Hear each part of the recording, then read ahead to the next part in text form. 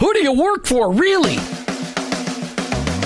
Each one of us has a calling. Have you heard this before? Your workplace is your mission field, wherever that may be. You either work for him or work against him, but you work for someone. Who do you really work for? Is it your clients, your boss, your family, yourself, or your Lord? This isn't a trick question. There is a right answer. You're either all in or all out. Are you for him? I am. In fact, I work for him. Hey, Jim, who do you work for? I work for him. I work for Jesus Christ. I want to be your hands. I want to be your feet. Let me introduce you to the host of the I Work For Him show, Jim Brangenberg. Welcome. You've tuned into the I Work For Him radio show with your host, Jim Brangenberg. Take a minute and listen. I Work For Him, it's not a program that you sign up for. It's a mentality. It's a way of living. It's a permanent shift in your Christ-following paradigm. It's a revolution that's happening in the workplace, and it's about bringing the kingdom of God into places where the kingdom is ignored. Keep in mind that your existence in your workplace, it's not by chance. It doesn't matter what you do or where you do it. Whether you're a pastor, a car mechanic, an attorney, a teacher, a mom, a used car salesperson, your work, it matters to God, and he expects you to be his representative in your workplace. And in your workplace, to recognize that that's your mission field. And in that mission field, you may be the only Jesus your coworkers and employees may ever meet. Now, I know you've heard me say this tons and tons of times, but every day we need to be reminded that going to work is not just to draw paychecks so we can buy groceries. Going to work every day is an opportunity to be a light for Christ. Each day on the I Work For Him show, we try to bring you the practical, the tactical, the factual, and the biblical ways to incorporate your faith into your workplace. I don't come to you as an expert. I don't come to you as somebody that's got this all figured out. I'm just one guy trying to live my life transparently so that you can maybe gain something in order to be an effective witness for Christ in your workplace. Our paradigm shift is described like this. Romans 12:2. Don't copy the behavior and customs of this world, but let God transform you into a new person by changing the way you think. Welcome to the I Work For Him zone. I hope you're never the same. In our never-ending I Work For Him desire to bring you the practical, the tactical, the factual, and the biblical ways that will challenge the way you think about your faith and work. Today we're talking about your workplace. Is it a ministry or is it a mission field? And we've got a throwdown between myself and Brian Sallee, CEO of Riviora. I did it wrong. I even practiced. Sorry, Riviora. Is that correct? That's correct. Wow. Brian was also a missionary kid, and so he's got a unique perspective on mission work, and so I brought him in the studio today because we had an argument over breakfast and figured we could argue online. It wasn't really a throwdown argument. No fists, no blood, but just a conversation. But we're having a conversation with Brian Sallee today, but before we do, a little verse of scripture from Isaiah 61, 1 through 2. Isaiah speaking, "The Spirit of the Sovereign Lord is upon me, for the Lord has anointed me to bring good news to the poor. He has sent me to comfort the brokenhearted and to proclaim the captives will be released and the prisoners will be freed. He has sent me to tell those who mourn that the time of the Lord's favor has come, and with it, the day of God's anger against their enemies." We can only hope for that day someday very, very soon. Brian Sallee, welcome to the I Work For Him radio program. Thank you. It's always a pleasure to disagree with you. Brian and I go to a small group together at First Baptist Church of Indian Rocks, and we are not always on opposite sides, but we have many times been on opposite sides of the conversation. I love that because I don't know everything. I know some people will go, really? Yes, all my friends who know me know that I make mistakes all the time. So I thought, in our perspective, when I said, Brian, I like to talk to people about our workplace being our mission field. And you go, I don't think it's a mission field. I think it's as much as it is a ministry. And I said, really? Well, I disagree. I said, let's talk about that on the radio. So that's why you're here. But before we get into the conversation, can you just talk about how Christ is making an impact in your life today? Absolutely. Great question. I think now I'm learning a lot about patience and balancing wisdom with waiting. It's a very constant balance of letting God work, but also not standing by and idle and doing nothing at all. But you just had a baby, Caleb, a couple of weeks ago. How come you're learning patience already? He can't possibly be stretching you already. Well, I'm learning a lot about napping and not during the day. Napping at night, that is. Yes, napping at night. That's the first 6 to 8 weeks. It gets better. They sleep, and then when they're teenagers, they sleep forever. but never when you want them to. Right. That's what I hear. From midnight, that's okay. You got a lot of years to get adjusted to that. Hey, you're a CEO, an owner of a couple of different businesses. You got Reviora and Mango. Reviora you founded back in 2000. What is that business all about? I did. Reviora is a cloud computing company, and basically we run Microsoft accounting software in our data centers for clients. Microsoft accounting data software. Yes, accounting sir. software. What is that? Well, once you outgrow QuickBooks, you got to have something a little bit more robust, and so it's Microsoft to the rescue. Yeah, but what is the program called? Dynamics. So there's Microsoft a couple of Dynamics. flavors of Microsoft Dynamics. Huh. But you've been doing that since 2000. I mean, cloud computing, that's what I have written down. Is that too long ago? It was a little bit too long ago. So I actually started in 2007. We've been doing about 7. I just missed a 7 there, 7 years. I'm thinking, yeah, but even in 2007, cloud computing was still pretty cutting edge. It was. I was still in college in 2000, though, so a little bit ahead. Well, that's okay. But in 2007, I mean, people didn't really even know what the cloud was. They did. When we launched, I actually made up the term hosted data because there wasn't the word cloud, and now it's kind of a dumb term because everybody knows the word cloud. But 2 or 3 years into the company, we actually changed our marketing to use the word cloud because Microsoft and Google invented it. Right. Exactly. Yeah, they invented it. Yeah, just like Al Gore invented the internet. Exactly. They invented cloud computing. Yeah, and really because cloud computing has existed forever in data centers around the country. I mean, I worked in a data center environment back in the 80s. People just didn't call it cloud computing. Well, virtualization's been around for 20, 30 years. Right. So. Yeah, it's pretty crazy stuff. All right, but what's Mango all about? So Mango is a smartphone app, themangoapp.com, and it's local coupons and deals. It's a marketing platform for retail businesses. So that's a totally different avenue. Totally different. And how that you just launched a couple years ago. How's that going? It's going great. I mean, it certainly has its own challenges. It's hard to start a company that's never been started before, but we think we've found a blue ocean where we don't really have any direct competitors, and so we're kind of redefining a new market of marketing analytics. Wow, sweet. That sounds way over my head. Okay, but I'm good with that. So Mango, they can find out more about Mango on mango.com. What do you got? Themangoapp.com. Themangoapp.com. I'll make sure I put that on Facebook tonight. Themangoapp.com. Terrific. Available Android and iPhone. But what about those poor people that are working with Windows phones? Not me. I've got an Apple. Well, those are the employees at Microsoft that have the Windows phones. That's the only people left anymore? Pretty much. Yeah, I can understand that. But who's going to win? Google or Microsoft? Google or Microsoft? Who's going to win? On what field? The field of world domination. World domination. I think Google's ahead. Although the EU has given them a run for their money. The EU is? They're shutting them down, or trying to shut them down in Europe. Really? Too much flexibility. Breaking news. But what about the Android operating system coming out on PCs that's rumored to come out this next year? Who do you think is going to win? Do you think Google has the power to take over Microsoft? They certainly won't from a business perspective with revenue, but Google has a very unique model with search. And so in some ways, they don't even compete with Microsoft. And Microsoft is trying to reinvent itself. They can only hope they can. They're trying. Well, their strategy now is cloud first, mobile first, which by definition is ironic because they haven't picked one. Yeah, they need. That's that seems like the Microsoft way. I heard Microsoft CEO speak a couple weeks ago, and that was his take-home point from the keynote. Was cloud first, mobile first, but. Yeah, okay, that makes sense. All right, so let's talk a little bit about your history. You grew up on the mission field. Where was that, and what was that experience like? Well, I was born and raised in Haiti, lived there for almost 9 years, 9 years, so born and raised on a tropical Caribbean island, which is kind of cool to say, if you say it like that. And then Until you say it was Haiti, and then people know better. Right. Then we moved to Russia. I was in Russia for 4 years, so I moved from a climate where it never got colder than 60 degrees to a climate where it never got warmer than 60 degrees. So you went fairly north into Russia then? We did, in Siberia. Really? 1 hour of light sometimes in the day. Nice, but you could ice skate to work if you wanted to. We did. We had these little plastic ice skates that we'd strap on our feet, and my parents would walk, and my sister and I, we would literally skate on the sidewalks. It's awesome. We can only do that in Minnesota a couple days a year, but it was still fun. The best is when you can spit and it turns to ice before it hits the sidewalk. That is cool. You really saw that? Well, maybe only once. Come on. I'm thinking it would have to be better than 40 below zero for that to happen. It gets pretty cold. It gets pretty cold there. Well, I know it gets cold there, so you were like wearing full animals on top of you when it gets that cold. Though. Absolutely. I remember the good experiences. Both Haiti and Russia are very hard places to live. But as a kid, I remember the good experiences. I remember the fun, and I certainly remember seeing God at work firsthand, and that was really cool growing up in that environment. So talk about how God was working in Haiti. What were your folks doing there?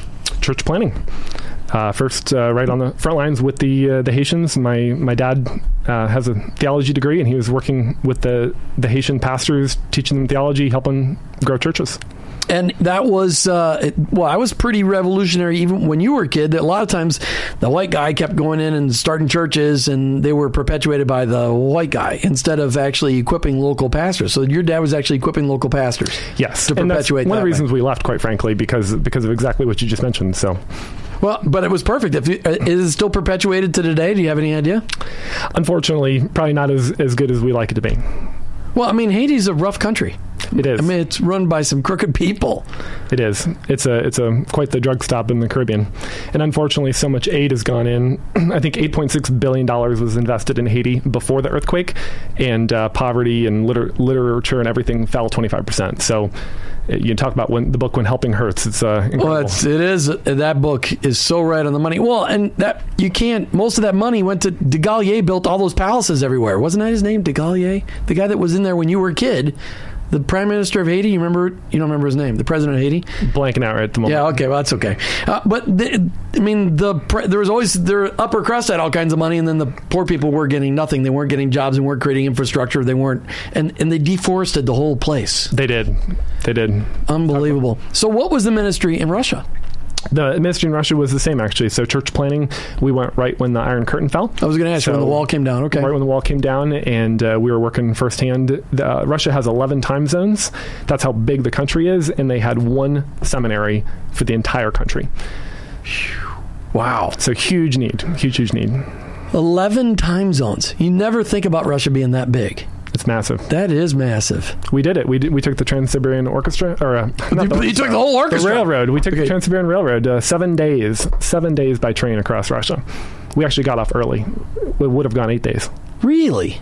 That's really big. You know, when you play Risk and you take over Irkutsk and you're going all the way over to, you never played Risk, have you? I have. I love Risk. Yeah, I lost this weekend to my nephews and my son. It was terrible. But okay, so. You take that mission field experience, but your folks came off the mission field when you were 12? Yes. And they came back here to the States? They did. And then what did they get involved in?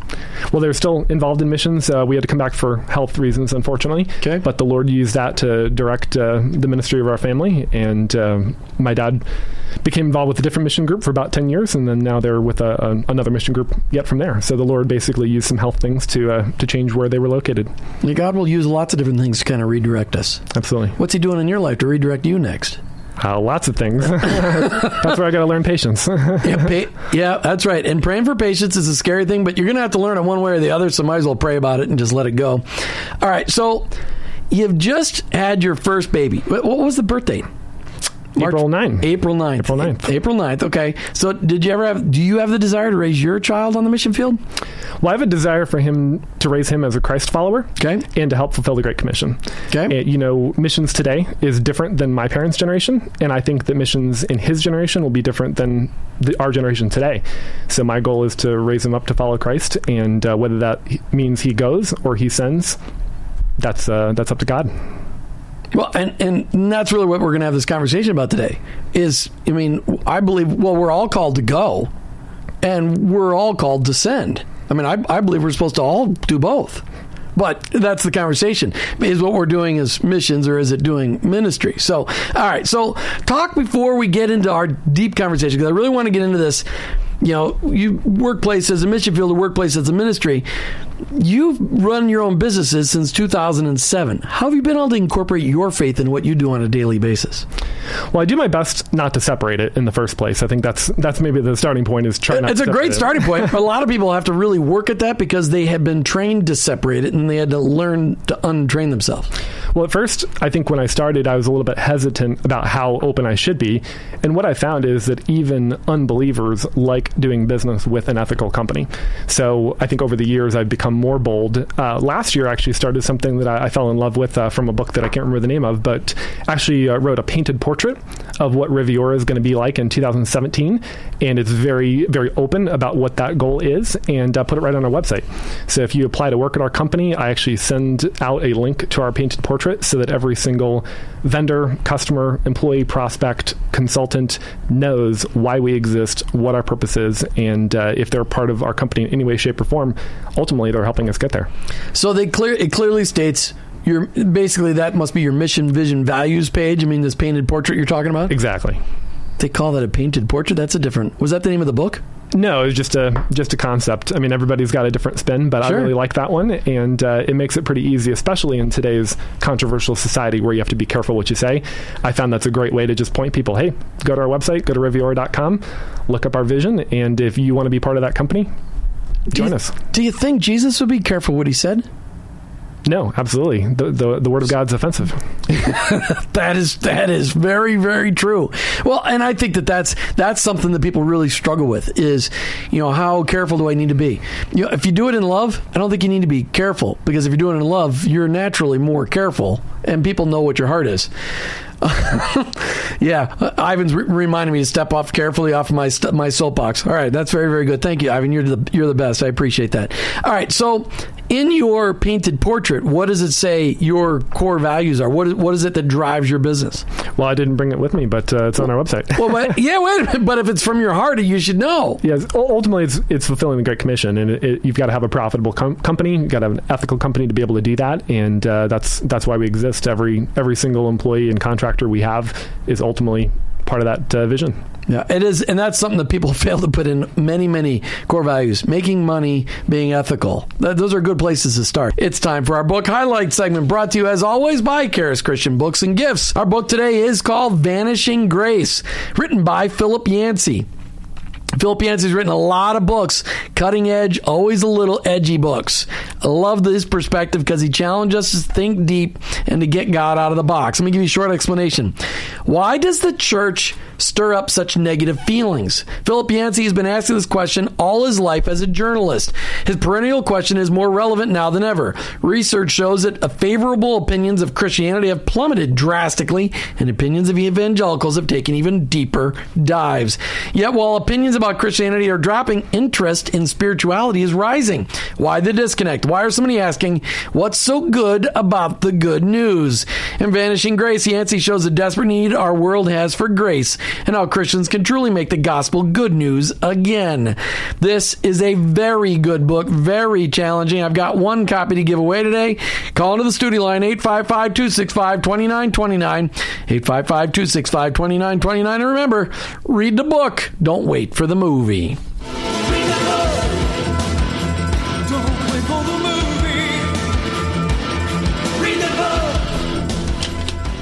All right, we're back live and in studio with Brian Sallee, local business owner, talking about the difference between ministry and a mission field. Brian, give me your definition of ministry. Well, ministry is an activity. It's a purpose. It's something you do. It's an open door. It's an expression. It's typically something you do with your time. Okay, versus mission. Well, a mission, I think, has a purpose, but missions or mission field is a destination. It's a foreign place, commonly used term to define some place that you are not. But where? How all of a sudden does mission? First, you said it's defined as a place. A mission field is defined as a place, somewhere you go. Why all of a sudden did it have to become foreign? Well, that's a common term that people have been using for centuries to define picking up and going somewhere. Well, that's when they called it the foreign mission field, not necessarily the mission field. Okay, so we're talking about people getting up and going each and every day to their workplace, and are they doing ministry or are they doing, is it mission work? And to me, that's where we have to define this argument. So why is it that you think at work it's ministry versus mission? Well, I think we can look at Scripture. By the way, I love your website. You've got Matthew 28 right on there. Go and make disciples of all nations. And I think that kind of answers the question for us. First of all, go. Second of all, make disciples. And third of all nations being all ethnic groups. Right. And if your workplace accomplishes that, absolutely, that can be the mission field. But if it does not, then I think it's very important to understand the difference. But he also started with this Jerusalem, Judea, Samaria, and the ends of the earth, and all nations. I mean, what about the United States? Part of the problem today is that we send a lot of missionaries overseas when our country is one of the neediest countries from a gospel standpoint Well, okay, that's probably not true either. But our country desperately needs the good news, and we should be sending more missionaries to places like Minnesota where everybody goes to church and nobody has any idea what the good news is. So, I mean, that's tough. I mean, that's a go. I mean, if you go from here to Minnesota, it's 1,700 miles. It's closer to Cuba. That's true. I mean, you can take a boat ride to Cuba in 3 hours. All right, so let's get into this because we disagree. You think when we say ministry, that's a local thing, and mission, you think of that as a going away kind of thing. That's really the way you're distinguishing it. Yes. Yet on the internet, when you look at how people define ministry, you'll find a lot of the websites will go, ministry is what's done within a church to Christ followers, and mission work is what's done to non-Christ followers. So what do you think about that? Well, I think people define it differently, and I think that's where the argument comes from. You know, next week I've got to take my kid to the doctor. Does it matter which doctor? You might say it doesn't. But if I accidentally show up at the podiatrist instead of the pediatrician, I'm going to be in trouble with my wife, you know? So I think it's pretty important to understand the difference. The same thing as a business owner, I have a set of visions and goals, and there's certain ways that I'm setting out to accomplish it. So that's where I think that we've got to look at the Great Commission and see what it says about it. Okay, so the Great Commission. So you bring that up. It says, I can only say it in King James Version, so, you know, it says, I can't even go therefore, make disciples of all nations, baptizing them in the name of the Father, and the Son, and the Holy Spirit, teaching them to observe all that I've commanded you. So it's one command, make disciples. Well, but then, and then it says, you know, and it says, go out, you know, starting in Judea, Jerusalem, Judea, Samaria, and the ends of the earth. So that's actually in Acts. That's in Acts, but it's part of the. I mean, it's really part of the Great Commission. It does. Okay, all right. And I think Christ is pretty serious about it, and that's I think where the disagreement comes from is that those are concentric circles, and I found a great thing online for a graph, and unfortunately I can't share that on the radio. But if you can imagine, if you're listening to, you know, Judea being a smaller circle, Samaria being a bigger concentric circle, Samaria, ends of the earth. That, if you look at a map of Old Testament or New Testament times, that actually is there's a difference in the geography there. And I get that. And really what Christ was saying is, hey, this message needs to get to everybody, so spread out. Let's go. Let's get it done. Exactly. And a lot of people... Well, it took a movement of God in order to be able to get it done because they were very comfortable in Jerusalem. They said, well, we kind of like it here. This is pretty comfortable, and we're taking over the city. And God goes, yeah, sorry, I'm going to break up this party. So he brings he brings Paul in to spread it out the game, and then... Well, he brought in persecution. Yeah, so the church in Jerusalem was actually doing a really, really good job of staying home and doing local ministry to the body or maybe to their local area. And God actually had to send persecution to break them up. And later in Acts, you actually see Antioch become the model church, and you never hear about Jerusalem again. The only thing we read about Antioch is that they're going. Now, you have to assume they were doing a good job of local ministry and local body, otherwise they wouldn't have had a healthy church body to go. But what we see in Scripture is that they were going. Okay, so and we're really talking about the workplace. Okay, so you go to work each and every day. Well, most days probably, I suppose. Most days. Well, you're a business owner, so you play golf some days, and some days you go to work. Hey, your wife's going, yeah, right. I never see him. He's always working. Sometimes I work 24 hours a day. It's the entrepreneur's curse. The entrepreneur, that's true. Well, yeah, and you're also an IT guy. IT guys don't know how to sleep, and their best hours are between midnight and 4. Well, people say you set your own hours, and I say, well, sort of, but my clients do too. So, well, and are you working with clients? Do you have clients all over the world? We do. We do have clients all over the world, and we have a full-time operation for our nighttime in India as well. So we're a truly 24/7 company. Yeah. So you've got times where you actually, because you've got clients in different time zones. Even California's obnoxious because it's 3 hours. It is. And right now it's not even 2 o'clock, or it's not even 3 o'clock in the afternoon. They're still going. They sure are. All right, so let's talk about what happens in the workplace, because that's really what we're talking about. You've got, we're trying to talk about a mindset. We're talking about a shift in the paradigm, because most people, not all people, but most people approach their workplace and they kind of hang their faith up on the wall, and then they walk into the workplace. Now, there's a lot of people that are understanding that shift needs to happen. Pastor Jeff, our pastor, has been talking about the last 4 weeks about. Have you been listening to those? I have. Because you probably haven't gotten to go to church in 4 weeks. I've been watching online, thanks to technology. Yeah, no, that's cool. But really, that our work, who do we really work for? and that we really work for the Lord. It doesn't matter what we do, whether you're an IT guy or a radio talk show host like me or a consultant, or you run a bookstore, you're an insurance agent, an attorney. Well, I'm not sure about the attorneys, but I'm kidding. But it doesn't really matter what you do, that we can do it all for God's glory. So we go to our workplace with the right mindset. You're looking at me like, is he ever going to ask any of the questions on the list? Sorry, I don't know if I'm way off by this point in time. When we look at our workplace, how is it different? How do you approach it different if you look at it as ministry versus mission?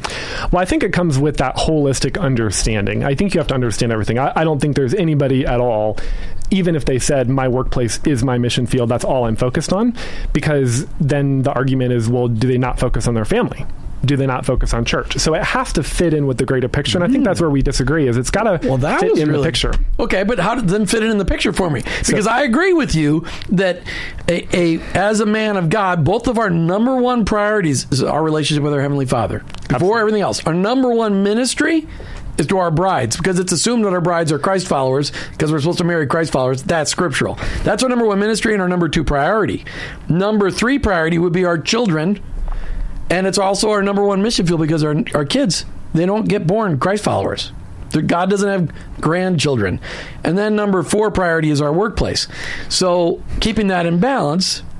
Sure. Well, think about a war. So our country is quite familiar with wars, and if our commander-in-chief says, "Hey, we're going to go fight this war in this country," there's going to be a plan of attack, right? We would hope. That's not always the case. Well, so sometimes there should be.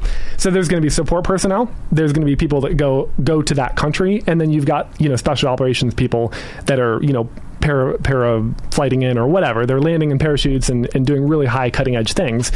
And saying that all the terminology is the same is kind of saying that a cook in Minnesota for the Army base is the same as a special operations combat controller.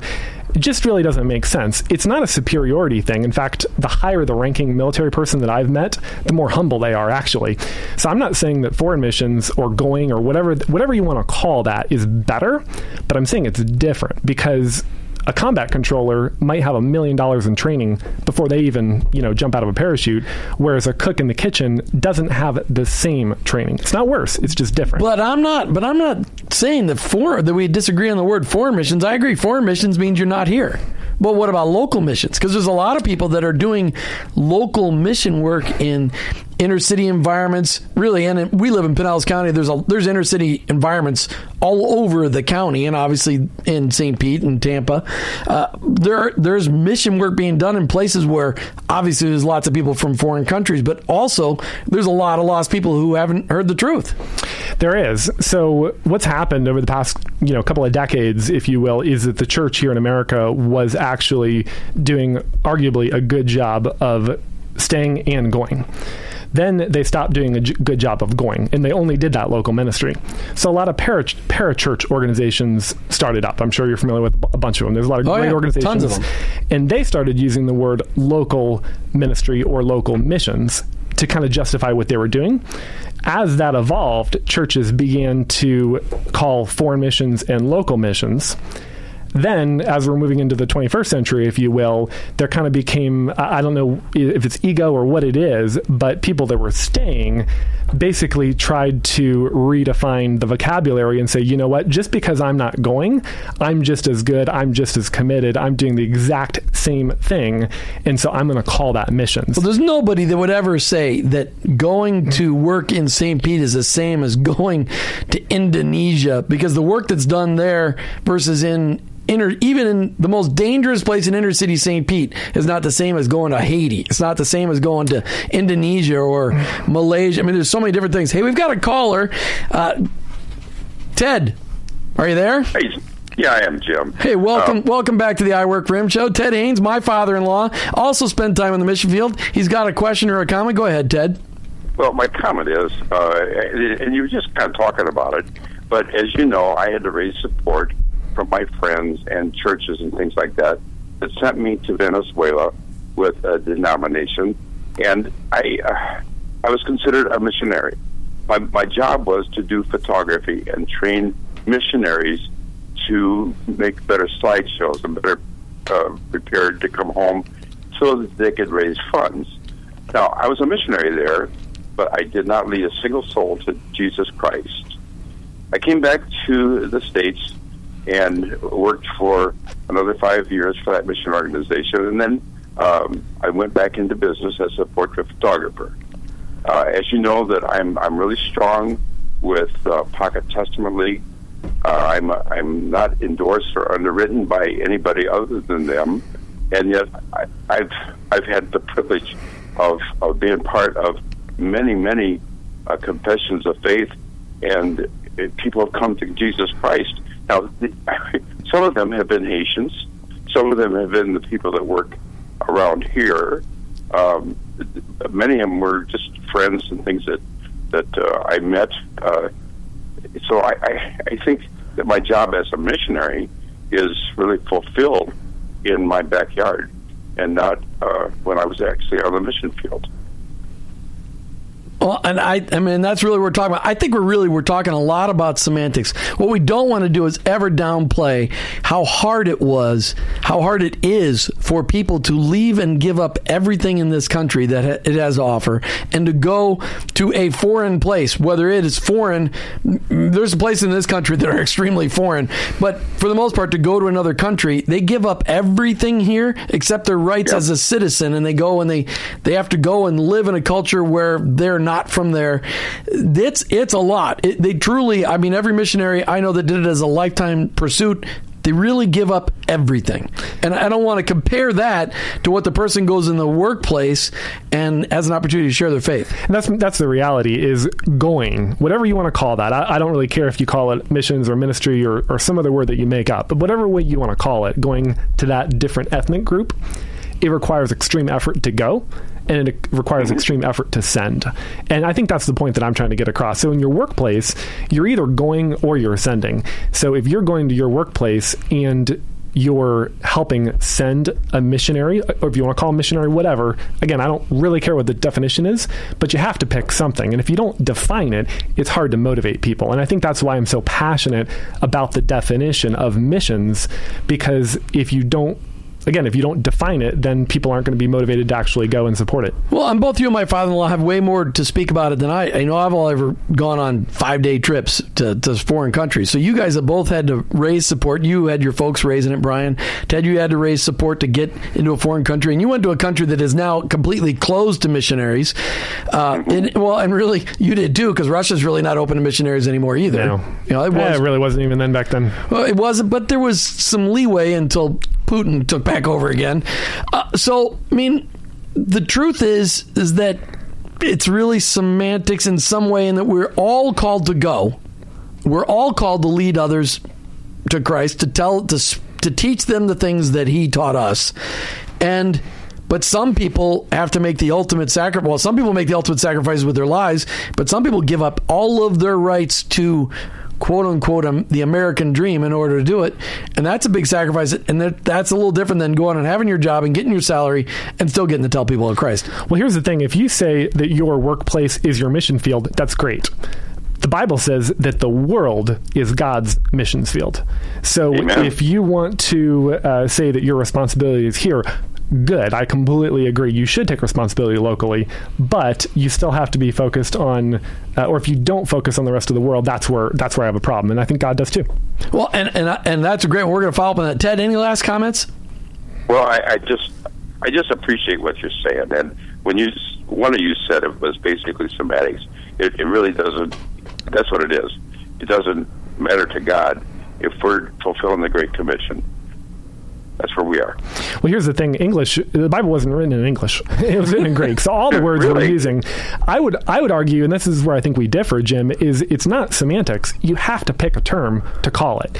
So if you don't pick the term and stand ground on what that term means, there's really no point. You don't even have an argument, quite frankly. But I'm not saying it's I'm saying what I'm saying is semantics is that we are all called to go and make disciples.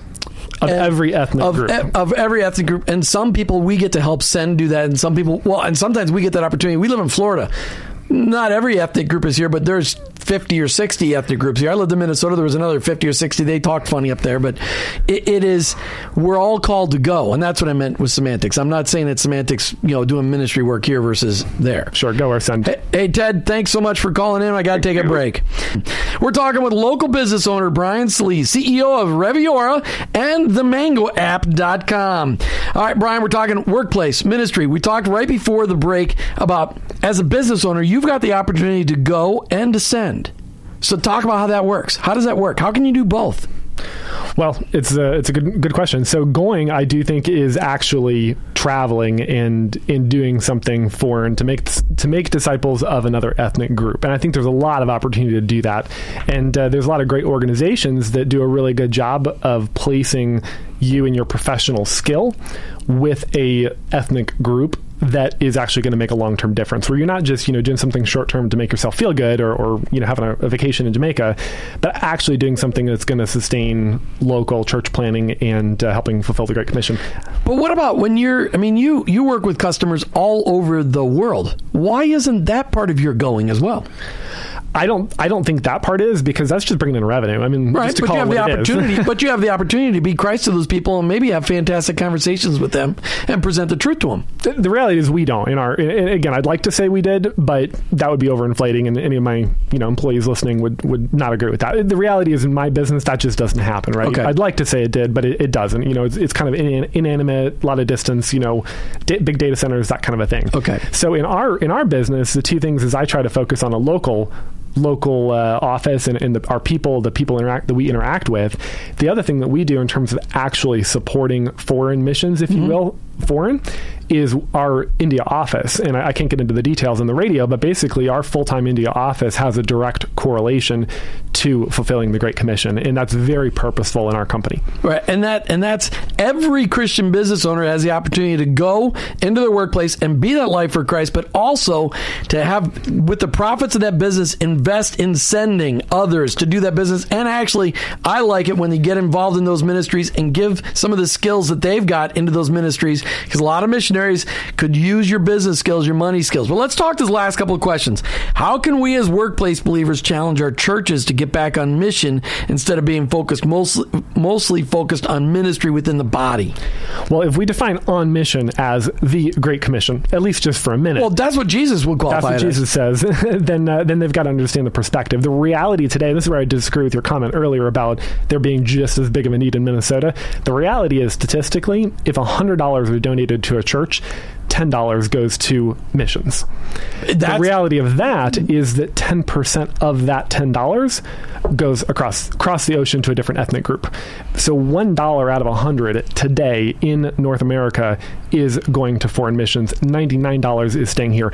So I don't think there's a lot of basis for saying that there's just as big of a need here. There is a need, but that's what the church is called to do. Well, locally. I wasn't talking about a money need. I'm talking about a need for the gospel.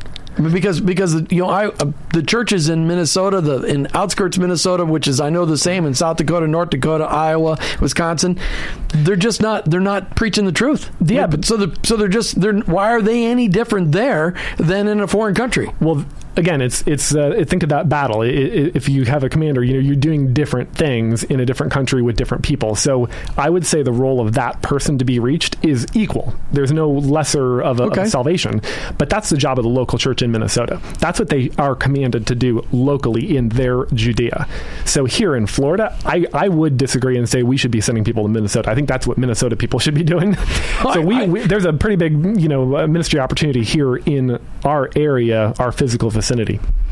So how does having the perspective that ministry happens within the body of Christ and the mission is to others outside the body of Christ change the way you look at your workplace? Really quick. Well, the body life takes care of each other, but I think it breaks down to going and sending. And I think going means going to another ethnic group. And if you are not called to go, or you are and you're not going, it isn't necessarily inferior, but then I think your focus is on sending. And so you should be doing everything you possibly can to support those who are making the extreme effort to go. Well, and I really think that's the job of every Christ follower, is to absolutely help send, because there's all kinds of missionaries out there, and all of us have extra money that we waste on other things that can go to help support missionaries who have given up everything to go across the world to reach these unreached people groups, to reach the reached people groups and help them read so they can read the truth for themselves. There's so much money sitting here moldy that needs to get into the mission field around the world. But just don't call your local ministry next door foreign missions, because it kind of gyps actual foreign missions. You better be doing both. Doing both. Absolutely. All right, so we're going to have another show on really and take this another further. This is a good conversation. Thanks for having me. It's been a pleasure. All right, listen, I'm looking for 1,000 people in Tampa Bay to take the I Work for Him Nation Challenge. I'd love for you to join the nation of people in Tampa Bay that are willing to make this commitment, to start praying for their coworkers and employees each and every day by name, to start looking for ways to befriend those coworkers and employees outside of the workplace so you have an opportunity to be Jesus to those people. Start looking for ways to serve those coworkers and employees in your workplace, and be ready to pray with people in the workplace when you see an opportunity. But all along, being the best and brightest example of a person in your position, a person who seeks to do excellence in your position. If you want to be part of the I Work for Him Nation, I'd love for you to go onto the I Work for Him website and click on Contact Us and let me know you want to be part of making a change in your workplace. You're listening to the I Work for Him show with your host, Jim Brangenberg. I'm a Christ follower who owns my own business, but ultimately, I work for Him.